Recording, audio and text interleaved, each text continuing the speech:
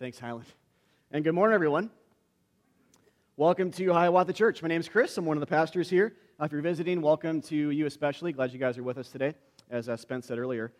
We are in the book of Zechariah now, preaching-wise, as a church, and have been for a few months. We're about a little over halfway through, and we'll be in it through June, I believe, is our last day is June 25. So we're kind of getting there.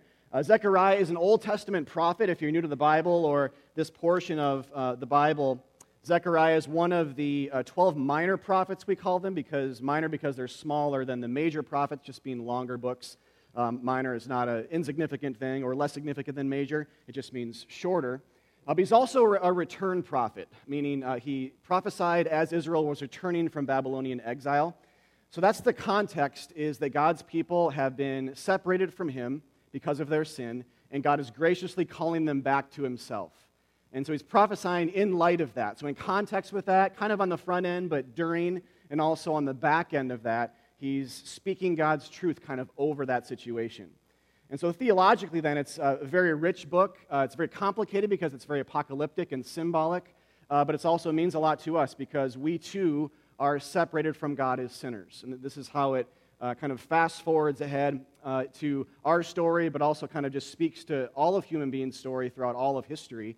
They're a microcosm of the human experience because they're in their sin separated from God and returning by grace. And that's the gospel that it's looking ahead to, kind of just in context, and it says this too, but just the whole context, the historical and literary and theological context of the book, just sort of being at the end of the Old Testament as well, right before Jesus comes, in a way, just a few pages from the book of Matthew, the first book of the New Testament, tells us that this is about Christ, and it's about God and his just relentless characteristic of returning sinners to himself and his pursuit in love of lost people. So to put it in just a slide here in summary, basically what Zechariah is, there's a lot to say about Zechariah, but what is Zechariah?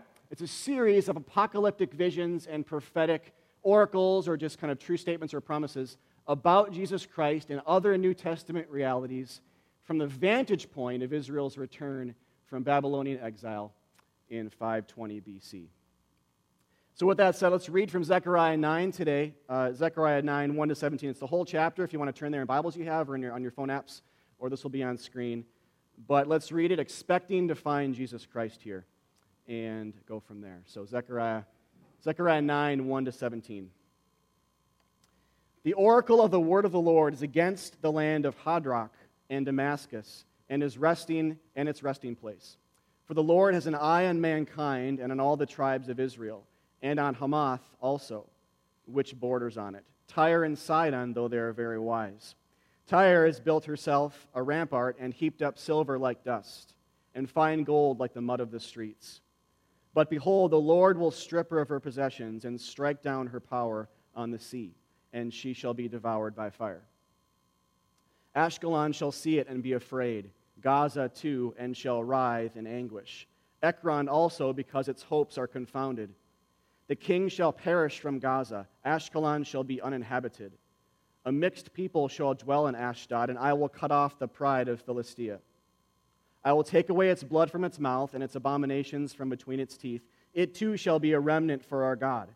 It shall be like a clan in Judah, and Ekron shall be like the Jebusites.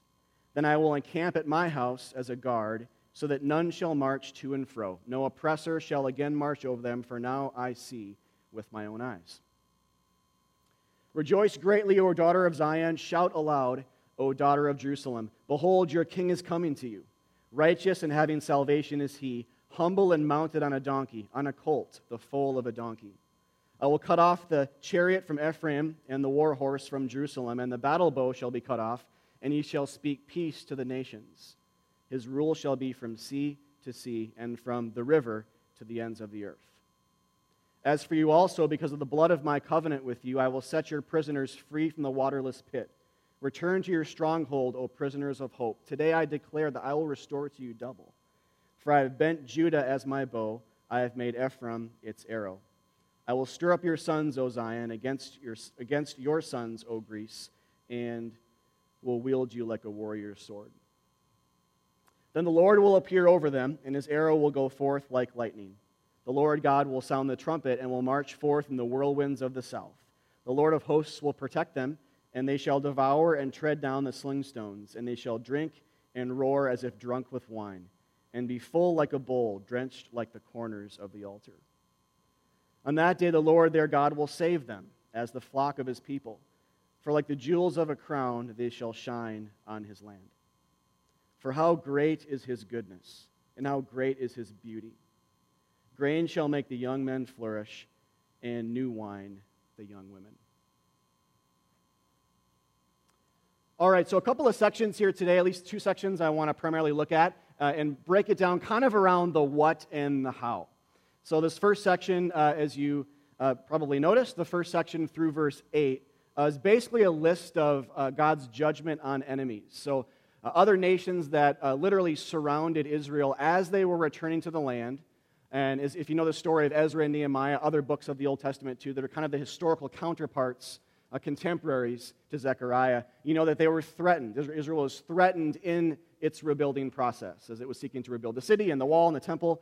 They were threatened by different nations in different ways. And so God is speaking through Zechariah and other prophets of the day to these nations, pronouncing judgment upon them for their threats, and kind of speaking that in the context of having just great love. A jealous love, he said, remember. A jealous love for his people. And so jealous love goes to battle. Jealous love fights. Jealous love cares. Non-jealous love is passive, if it's even a form of love at all. But jealous love takes notice of threats against the one that the person has the love for. And so in this case, God has that kind of love. So the passage then begins with these kinds of statements, these oracles. It's an oracle of the Lord, basically meaning a truth statement of sorts, a prophecy of the Lord against the enemies of Israel in these particular nations. It's a common theme, then, too, in the prophets. If you are new to this book especially, but if it's not, just be reminded of this and remember this as you keep reading it, just throughout your life. That a common theme in the prophets and elsewhere in the Bible and the Old Testament is that God has this kind of love for his people and fights for them when they're oppressed and when they're otherwise enslaved. It is a repeated characteristic. And even in Zechariah, we've seen this come up a lot, how God is showing his character. He's expressing the fact that this is not just happening to his people, but he says, I see it. I see you in your distress, and I care, and I'm coming to your rescue. Within Zechariah, it's repeated to undergird its truthfulness and its importance, and it's also a theme that we see outside of this book as well. God cares. It's a cycle. People get in trouble because of their sin. They're cast out of God's presence because of their sin, and God cannot dwell in sin, and they're judged because of it, but God stays in his love for his people. He stays committed to them, and he kind of affirms, kind of like a marriage vow. He's kind of reaffirming vows, or like a vow renewal ceremony that some couples do. It's kind of like renewing vows over and over and over again, promising faithfulness and expressions of love to them, even as they, to borrow from Hosea and the language he uses about Israel's sin, as they whore themselves out in their sin. That's the picture we get in the Old Testament, is sinners are like a prostitute, and God is like a faithful husband that does not divorce his wife, even after she prostitutes herself out to other peoples and other husbands, other men. God is that faithful, and we are that not faithful. We are that sinful. That's the extremes. God is love, we are not. God has loved us, we have not loved him. We have loved ourselves in other sins, but God stays relentlessly faithful. That's the message of the Bible. It's the message that kind of undergirds what's going on here in Zechariah 9.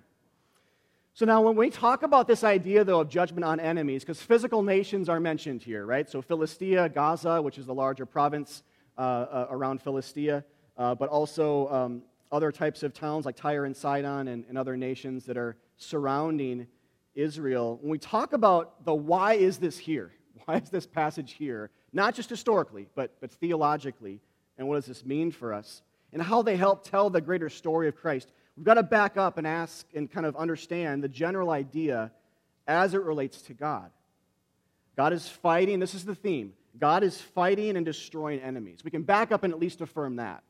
Just leave the details for now. When we back up and we ask what's going on here, God is fighting and destroying and just addressing the enemies of his people, and he's addressing oppression. In Christ, then, this is the big question as we move ahead to the New Testament. In Christ, how does this theme find fulfillment? This is a prophetic book. Like the whole Testament is kind of like a big prophecy in one ways, with many prophecies that make up this one big prophecy. How does this get us ahead to Christ? In Christ, how does it reach its goal? Now, what the Bible says about this is, and shows in many different kinds of ways, is that Christ is the destroyer of greater kinds of enemies. There is a progression from the physical to the spiritual in terms of how we understand enemies, even though it's always been spiritually defined in one sense. So Christ is the destroyer of greater enemies than Philistia, greater enemies than the Goliath that used to live there and threaten the people of Israel as a giant. He's a greater destroyer of, and destroyer of greater enemies than the Egyptians and then Tyre and Sidon, and all these enemies physically that are threatening God's people. So things like sin. Christ came to destroy what keeps us from God truly, which is not a geographical distance, but a spiritual thing. He came to destroy and address death and Satan and hard hearts and hell. In John 8, in fact, Jesus answered the Pharisees, I think, who were talking to him at that point. He says, "Truly, truly, I say to you, everyone who practices sin is a slave to sin." And he's saying this to a people who are enslaved to Roman rule in the day. And who had been their forefathers that they're kind of living in light of, they look past and say, well, we were enslaved physically to the Egyptians and other types of people, the Babylonians. Jesus is saying, here's what truly enslaves you. Here's what truly oppresses you. This is the true injustice. This is the true problem. When you commit a sin, you are enslaved to that sin, meaning that sin is your master. It rules over you. And that's a problem. And then what's insinuated here then is, looking back with Zechariah 9 language, is that God sees that problem and he sets out to address it.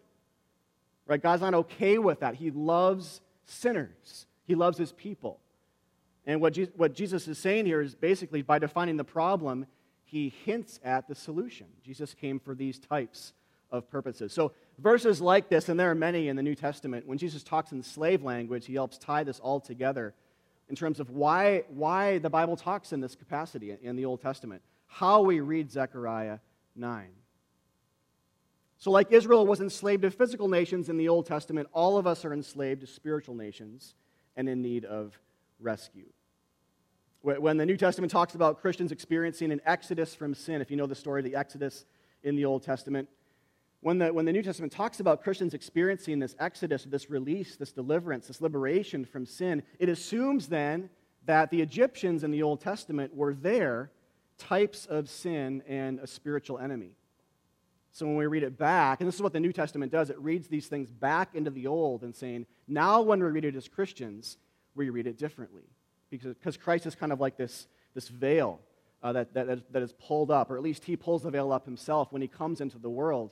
We look back, we read the stories, and we read them differently in a Christocentric manner now.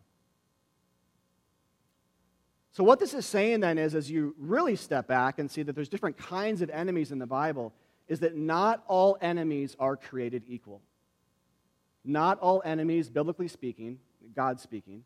We have a lot of enemies or problems in life. They're not all created equal. Some are more or bigger and in more of a need of being addressed than other things. If I had two threats in my day, one was I have a bad headache, and the other was someone wants to kill me, the latter one would be a bigger problem. I could more easily address the former with Excedrin or something, or a sleep. The latter, maybe not so much. The latter would be a bigger issue. So we do this all the time. In fact, you could say like our days sometimes are filled with organizing our problems. We have 20 problems, and this is the biggest one, so we're probably going to take that first and try to deal with that first if we can.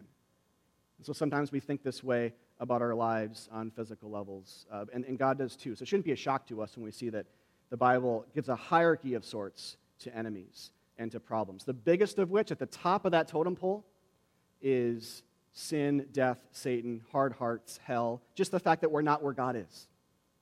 And God sets out, Christ does, to address those types of enemies.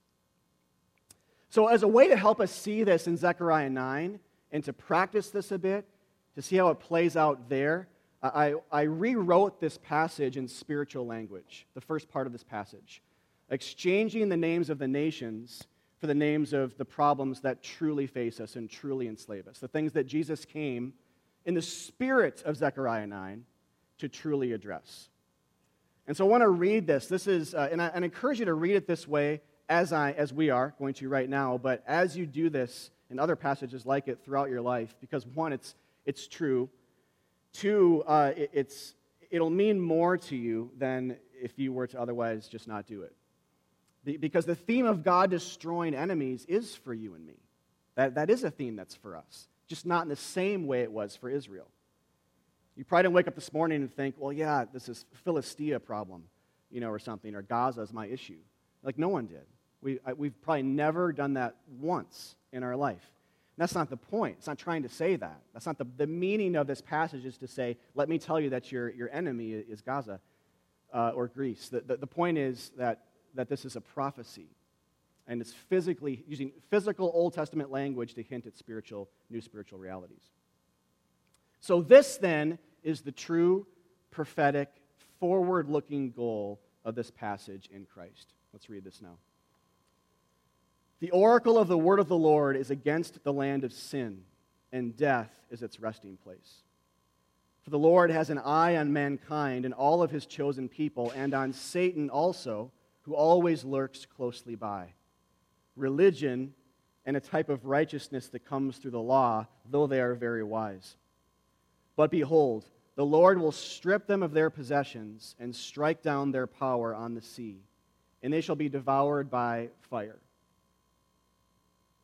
Our shame shall see it and shall be afraid. Guilt too, and shall writhe in anguish. Fear also, because its hopes are confounded. The prince of the power of the air, the enemy of our souls, shall perish. Our old lives shall be uninhabited. And I will cut off pride. I will take away its blood from its mouth and its abominations from between its teeth, and I will purify a people for myself. I shall take the worst of people and end their exile from me. Then I will encamp around my church as a guard, so that sin shall not march to and fro freely. No spiritual oppressor shall again march over them. For now I see with my own eyes. That's the what in this passage. And that's good news. Now we move on to the how. Because the big question is, we can read that in that language and still be confronted with the question, well, how? How's that going to happen? So the next piece then is Zechariah 9 through 17, which focuses primarily, at least in the first part, primarily, and we'll just actually look at verse 9 primarily here, but primarily on this king who's going to come, who's mounted on a colt. So the how is God going to bring salvation? How is he going to save his people from this type of problem and oppression? The answer is verse 9. Rejoice greatly, O daughter of Zion. Shout aloud, O daughter of Jerusalem. Behold, your king is coming to you. Righteous and having salvation is he, humble and mounted on a donkey, on a colt, the foal of a donkey. It's really important to understand everything we just talked about, the first part of that passage, this is not a second or separate oracle. This is separated sometimes by a paragraph in our Bibles, but this is one thing that God is saying to Zechariah. So the way he's going to overcome Greece, or we could say Greece spiritually, is with this king right here. There's no break here for lunch. Zechariah is still speaking. So this is the how to the what.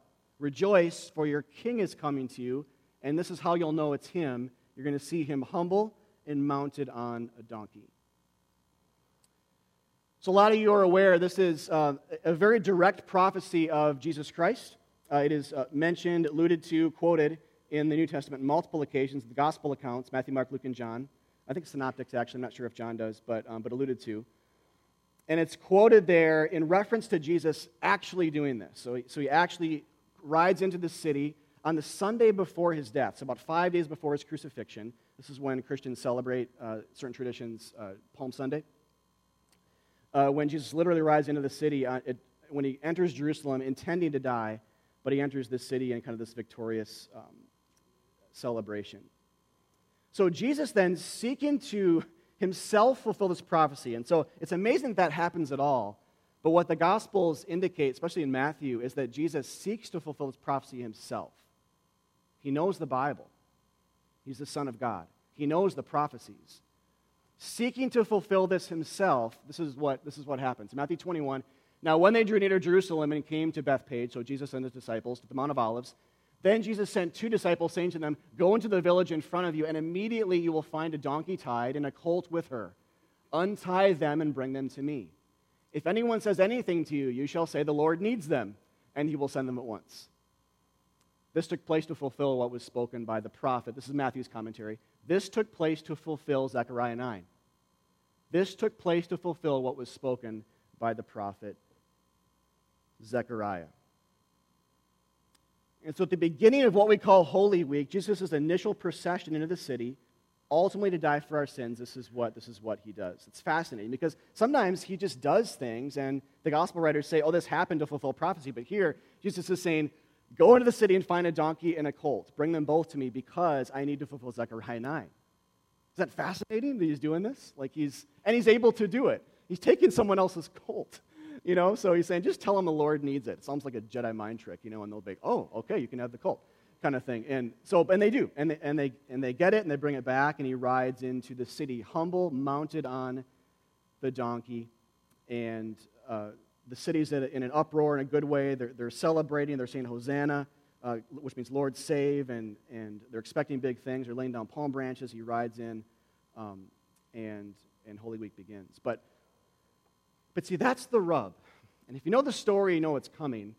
This is kind of the rub prophetically, but also just theologically here with what Jesus does. As he rides in, and as he fulfills this passage, we could ask, how is he exactly fulfilling it? How is he going to address enemies? Because in the spirit of what we just talked about Old Testament physical enemies pointing to New Testament spiritual enemies, sin, Jesus makes it very clear that the fulfillment of Zechariah 9 is God destroying sin. And so actually Zechariah 9 itself helps us read the first part of that passage in the way we just did. And so especially when you bring in Matthew 21, when we look at what Jesus does here, what he does right after it, it helps resolve some of that tension, if there was that in the first place. Because when Jesus came into the city, if you guys know the story, when Jesus came into that city, what did he do right away? Did he rally troops to himself and go and overthrow Roman occupation and oppression? Not in the slightest. What did he do? He talked about the kingdom of God, which is a key phrase, not kingdom of Israel or any kind of other kingdom, but kingdom of God of which he would be king. And when you change the idea of kingdom, you change the idea of enemy. Kingdoms and enemies went together biblically. And so it's another kind of argument for how things are changing here. So he taught about the kingdom. He prayed. He resisted and battled Satan. He butted heads with religious people. He talked about the temple in almost a derogatory kind of way, especially what the people were doing to it. So he confronted religious people. He battled Satan. He had supper with his disciples and talked about the forgiveness of sins. He talked about his impending death and subsequent resurrection. He talked about love. He washed his disciples' feet. And then he orchestrated his own arrest and trial and gave himself over to be crucified, fighting the greatest battle for us that ever has been and ever will be fought, period. That's what he did from Sunday night to Friday morning, into Sunday when he was resurrected. That's what he did that last week. So let me be very, very clear if it wasn't already. Jesus fulfills Zechariah 9. Jesus fulfills Zechariah 9 not by physically battling the Roman Empire, which was oppressing the Jews in that day, but by spiritually battling our sins. It's crystal clear. With Zechariah 9's help and Jesus' help with how he teaches and what he does in Matthew 21, Jesus is saying, this is how I'm going to fulfill the prophecy. Not by physically dealing with your physical enemies, but by spiritually dealing with your spiritual enemies, which are bigger enemies. So 1 Timothy 1:15 then says, this saying is trustworthy and deserving of full acceptance, that Christ came into the world to save sinners, of whom I am the foremost. So a question we can, and I think should, just pause and ask here at this point. We talk about a hierarchy, an ordering of our problems and our enemies in life. is what do you place over sin? So let's just say sin is right here. What do you tend to place over sin as a bigger enemy or problem in your life? And I'm talking belief-wise, but also just functionally. What do you expect God to deal with and to destroy more than your sin? What do you tend to put up here? When sin in your eyes is down here when it should be like this? How do we tend to order things that are misordered, disordered, in reference to how the Bible talks about it? Are you angry with God for not dealing with certain physical problems when He's dealt with all of your spiritual problems forever? When you ask for prayer, what's the primary thing you ask for? Primary. There's lots of great things we can pray for. What's the primary thing? Does it have to do with forgiveness of sins? For the lost to be saved? For closeness to God? For spiritual remedies to spiritual problems? What do we fist pump when we think about God destroying it? Is it ultimately the things the Bible says we should fist pump and say yes to? Or is it, do we kind of put those down here and put something else up here over it? For Israel, there was widespread disillusionment, a misreading of the prophets, the whole Old Testament, and an expectation for Roman upheaval. And so if you know the story, there was great disillusionment. Jesus walks into the city on that colt. You guys remember this? And he gets off the colt, and look, it says in one of the Gospels, he looks around the city and then realized, oh, it's kind of late, and then he left the city and went back out to Bethpage. It's like the biggest anticlimactic moment of the whole book. You know, it's like he's entering the city, fulfilling the prophets, riding in victoriously, being a king, entering the city, drawing close to the temple, the center of God's dwelling place. And he gets off the colt and looks around. It says he looks around and realizing it's kind of late, I just walked out. With his actions, he's saying, not about the Romans. Stop it.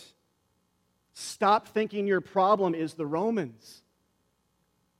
This is why he challenges, I think, the religious leaders of the day. Have you read the Bible? Don't you know? Are you Israel's teachers and you don't know these things? He says to Nicodemus in John 3, haven't you read? How have you misordered this on they're not on the same level. You address the Romans and say, oh, and then I'll go and deal with your sins as well. You know, there are ways he addresses physical problems, but they're down here. And they point to this one, which is addressing our greater problem of sin. And so for Israel, there is this great disillusionment, an absolute blindness to personal sin. And the same threat faces us. And I'll speak to those of you who are Christians today primarily, though it's true for all people. The same threat faces us because these are spiritual Jews. These are spiritual people. These are Bible readers who are missing the point. The same threat faces us even as spiritual people, even as Christians. How we define our biggest problem will dictate whether or not we get to Jesus or some other Savior. How we define our biggest problem will dictate it. You know, if we prayed for healing from cancer and Jesus said, no, I'm not going to heal you from cancer, but I will heal you of your sin, what would you say? What would you think? Would you be disappointed? Or what if he said, I have healed you in answer to that prayer. I have healed you of all of your diseases right here, this disease. And cancer will never have you because I own the keys of death and Hades. And I will unlock that door for you one day. In fact, I already have. Believe in me. What if that was his response? Is that enough of a gospel for you? Is that enough of a gospel for you? That's the question that this poses. Zechariah 9:11, going back to how the passage reads, God says, as for you also, look at this statement, because of the blood of my covenant with you, I will set your prisoners free from the waterless pit. Because of my blood, I will covenant, I will have a relationship with you, and I will set prisoners free. What kind of liberation is that? Even back here in Zechariah 9, there's a progression. Remember John 8 that we just read. Everyone who commits a sin is a prisoner or a slave to that sin. And so when Jesus says in Matthew 26, at the Last Supper, hours before his death, this is my blood of the covenant, which is poured out for many for the forgiveness of sins, he's connecting the dots perfectly for us. This is liberation. This is what we need. This is what God ultimately cares about. And he cares about a lot. This is the new type of liberation bought with blood. One of those last songs we sang talked about this. A liberation purchased with the blood of God's Son. And it has much more to do with liberation from sin and death than corrupt governments and handcuffs and cancers and headaches and tough days at work and actual prison cells. Because Ephesians 6 says the battle is not against flesh and blood. Your and my biggest problem is not people that you don't get along with. It's not people that want to kill you, even. It's not people that vehemently disagree with you, but rather sin that keeps us from him.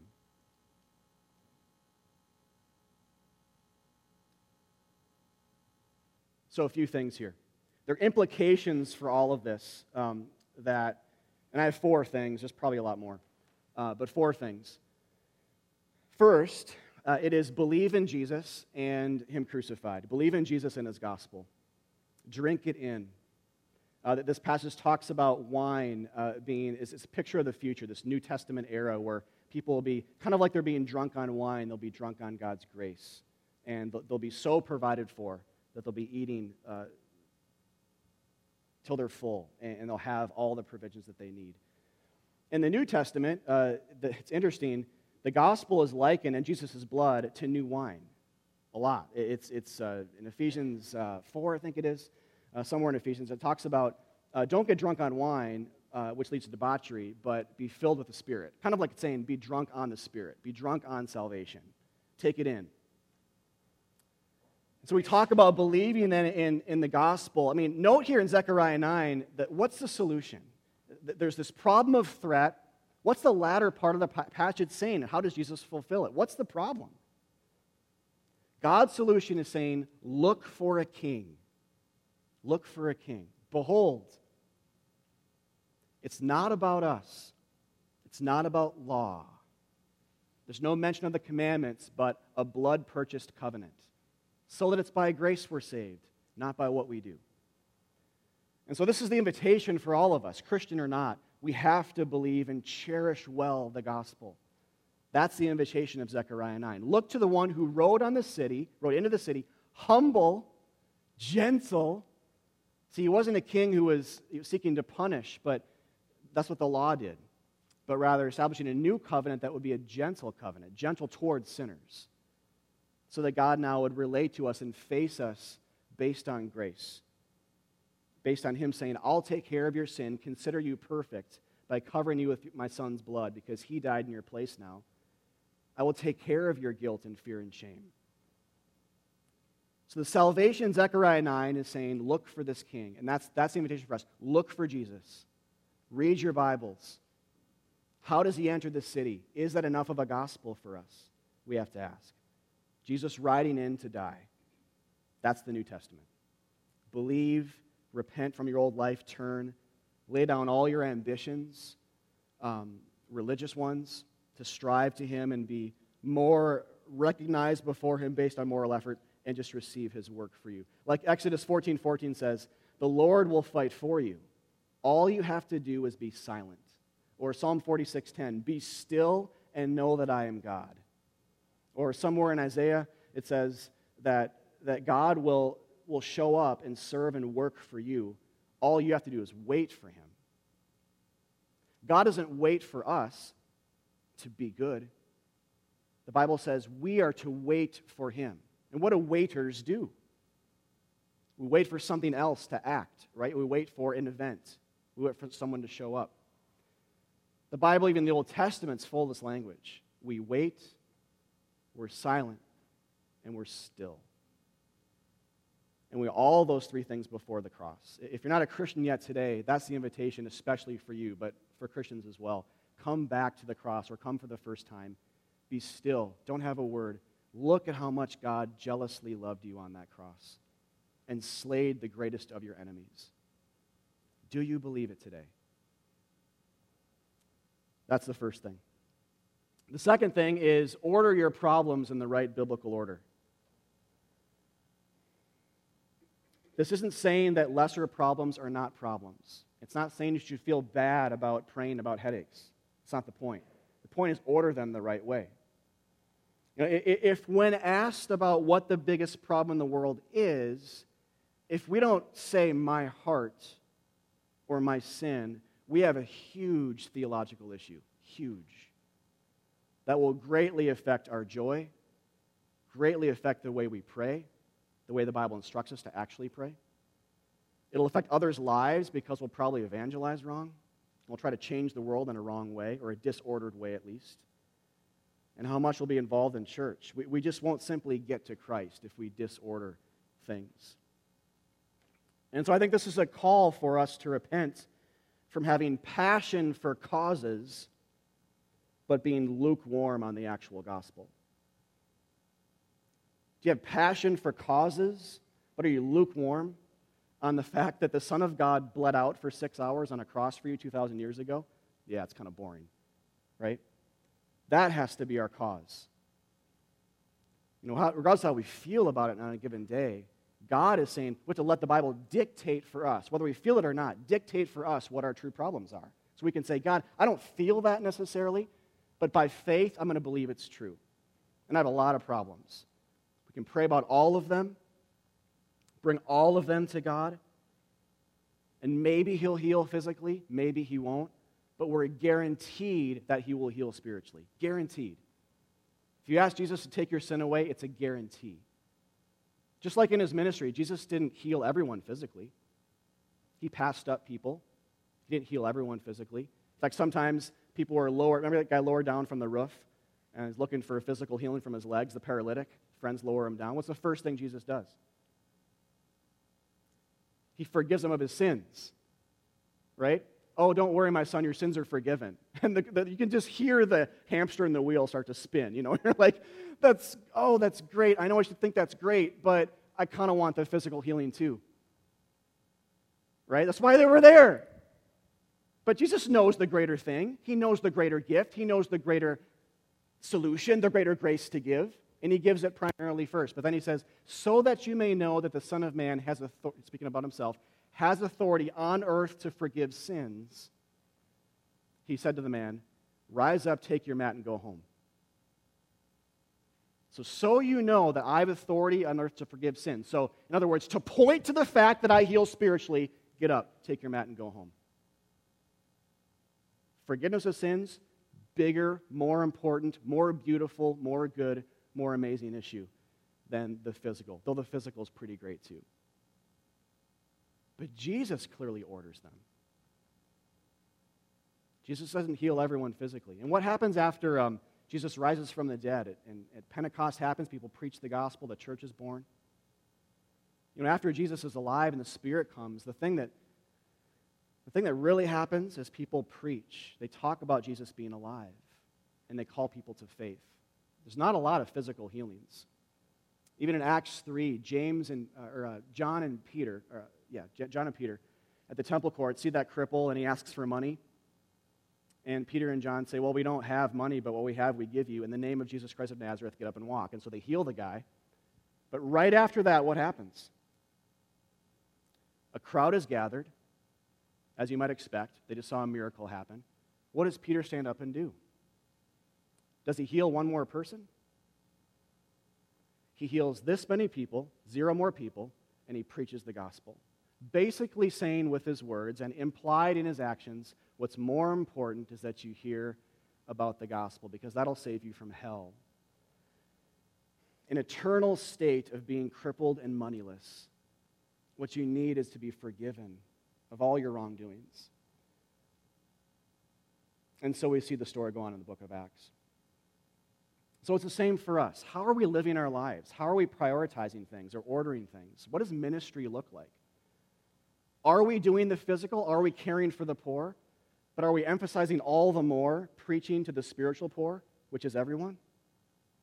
And saying in Christ, God will lavish the riches, money word, riches of his grace on you, like Ephesians 1 talks about.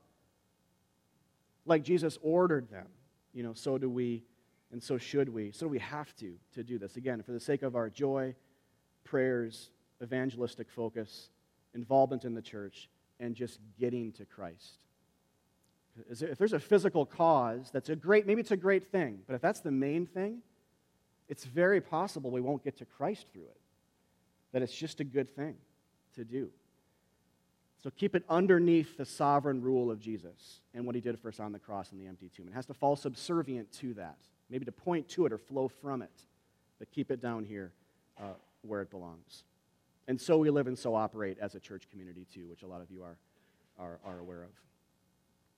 All right, third thing is bring your anxieties to God. So what I mean by this, and I say this through this kind of grace, if your biggest problem is taken care of and you know it, it helps you deal with the lesser problems of life in stride. To pray for them, but to trust God through suffering and to move on with your life by faith. This is why, in general, I know there are exceptions, but in general, a Christian who knows this, who's dying from his or her sins, is generally going to be a happier person than someone who's dying physically and who is not saved, who has no hope of eternal life, who doesn't believe in the love of God, doesn't have that love that covers all of sin and grants all hopes.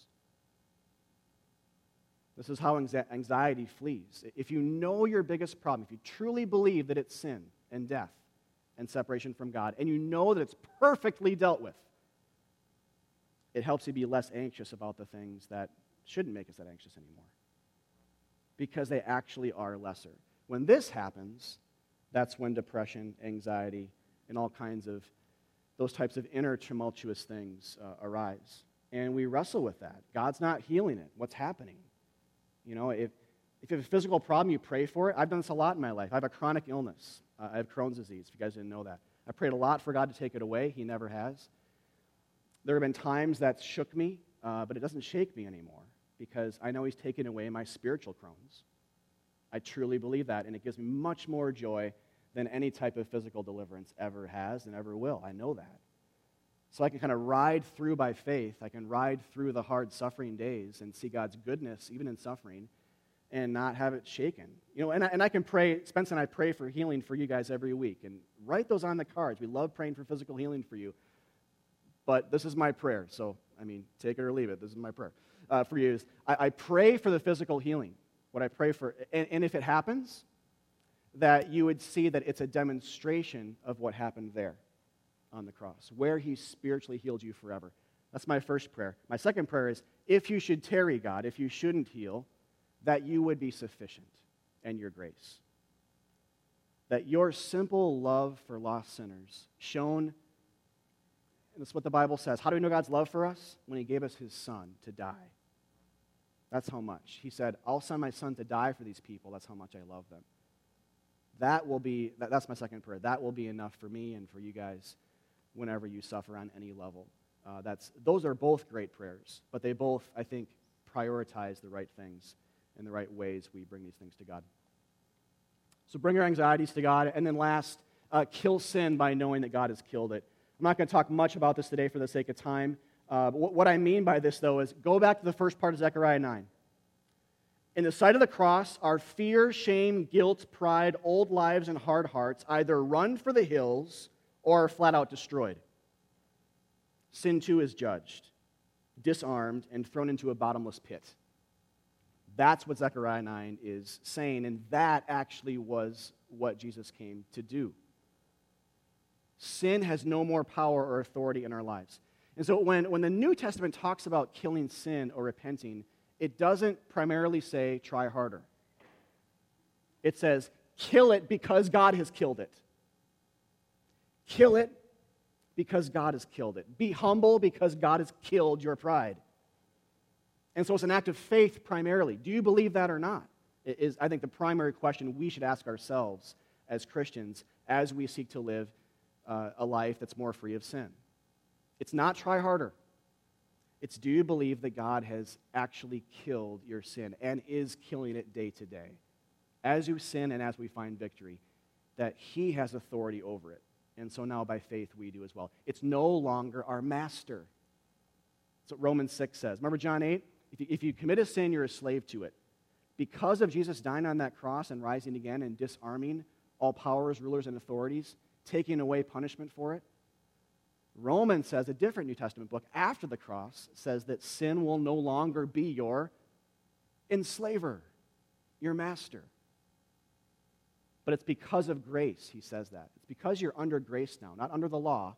It's because you're under grace, God's grace, that sin is no longer your master. So believe the gospel, order your problems the right biblical order, bring your anxieties and all of that to God, and kill sin with a Holy Spirit-driven zeal that's grounded in the fact that God has fought all your battles for you, and you really believe that. So that it's by grace you're saved, and it's by grace that you do good. Let's pray. God, thank you for Zechariah 9. Thank you for the gospel in it, the explicit prophecy, but also the implicit ones as well, about sending our pride and guilt and shame to the hills, running for their lives. The prophecy about our shame writhing in anguish because of the great work you're going to do through your Son. That's the gospel. And that's true for us right now in this very room. Fear, shame, guilt, pride, old lives, a religious system that was bent more on what we do for you versus what you do for us. The Old Testament system in general, all of those things are being cast into the sea, according to Zechariah 9. They're being addressed. They're being threatened back by God, who has jealous love for sinners. But God, all these things find their home in the idea, again, that we are saved by grace, not by works. And so God, just give us freedom in that today. Release us from the masquerade, from the tirelessness of religion, the tyranny of the self. Free us from all of that and help us to rest in the simple fact that God has loved us through his Son, died for our sins, rode into that sin in a condescended manner on a donkey to show that he would go all the way to the cross in a condescended, lowering himself manner to serve us, sinners who don't deserve it, but who are deeply, deeply, deeply loved by the Creator of the universe. In Christ's name we pray. Amen.